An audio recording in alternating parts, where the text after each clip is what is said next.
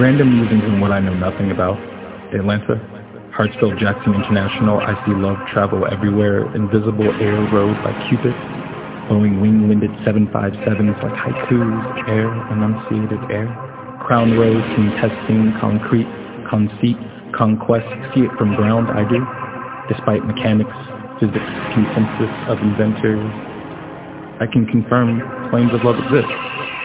Lots and lots of claims. 757 adds up to 19, which adds up to 10, which adds up to one love depending on your math, which judge doesn't know how to sentence love. Whether it's imperative, declarative, interrogative, love sounds like something silver screen scene surfers box office premiere. Polished freed marble, date taped marble, photo finished, unblemished. I have to wonder if it's real. Will the world ever know how many cutscenes are spliced together to form true love? And are those paid actors or actual customers? Commercial love sounds similar to armed, armored, and more.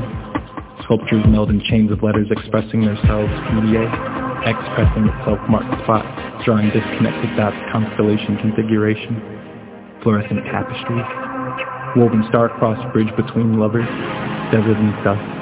Moth to flame of warm ideals, copy hibachi butterflies and hope not to receive the burn of existential jokes. Influencing currents, curating carbon, automating energy. Love seems to sew main characters of a common thread together, mix some art to gawk at.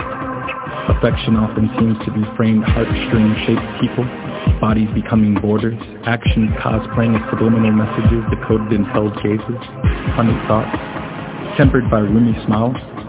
Words offer heart-beating perspectives, texting, beacon, beckoning, seekers' love lives here. Love means different things to different people. Median appears to be modes of acceptance and care. I'm not sure how to describe love.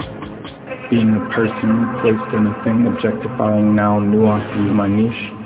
But that feeling that paradoxically can't be described with language spoken but is anyway, that feels like love.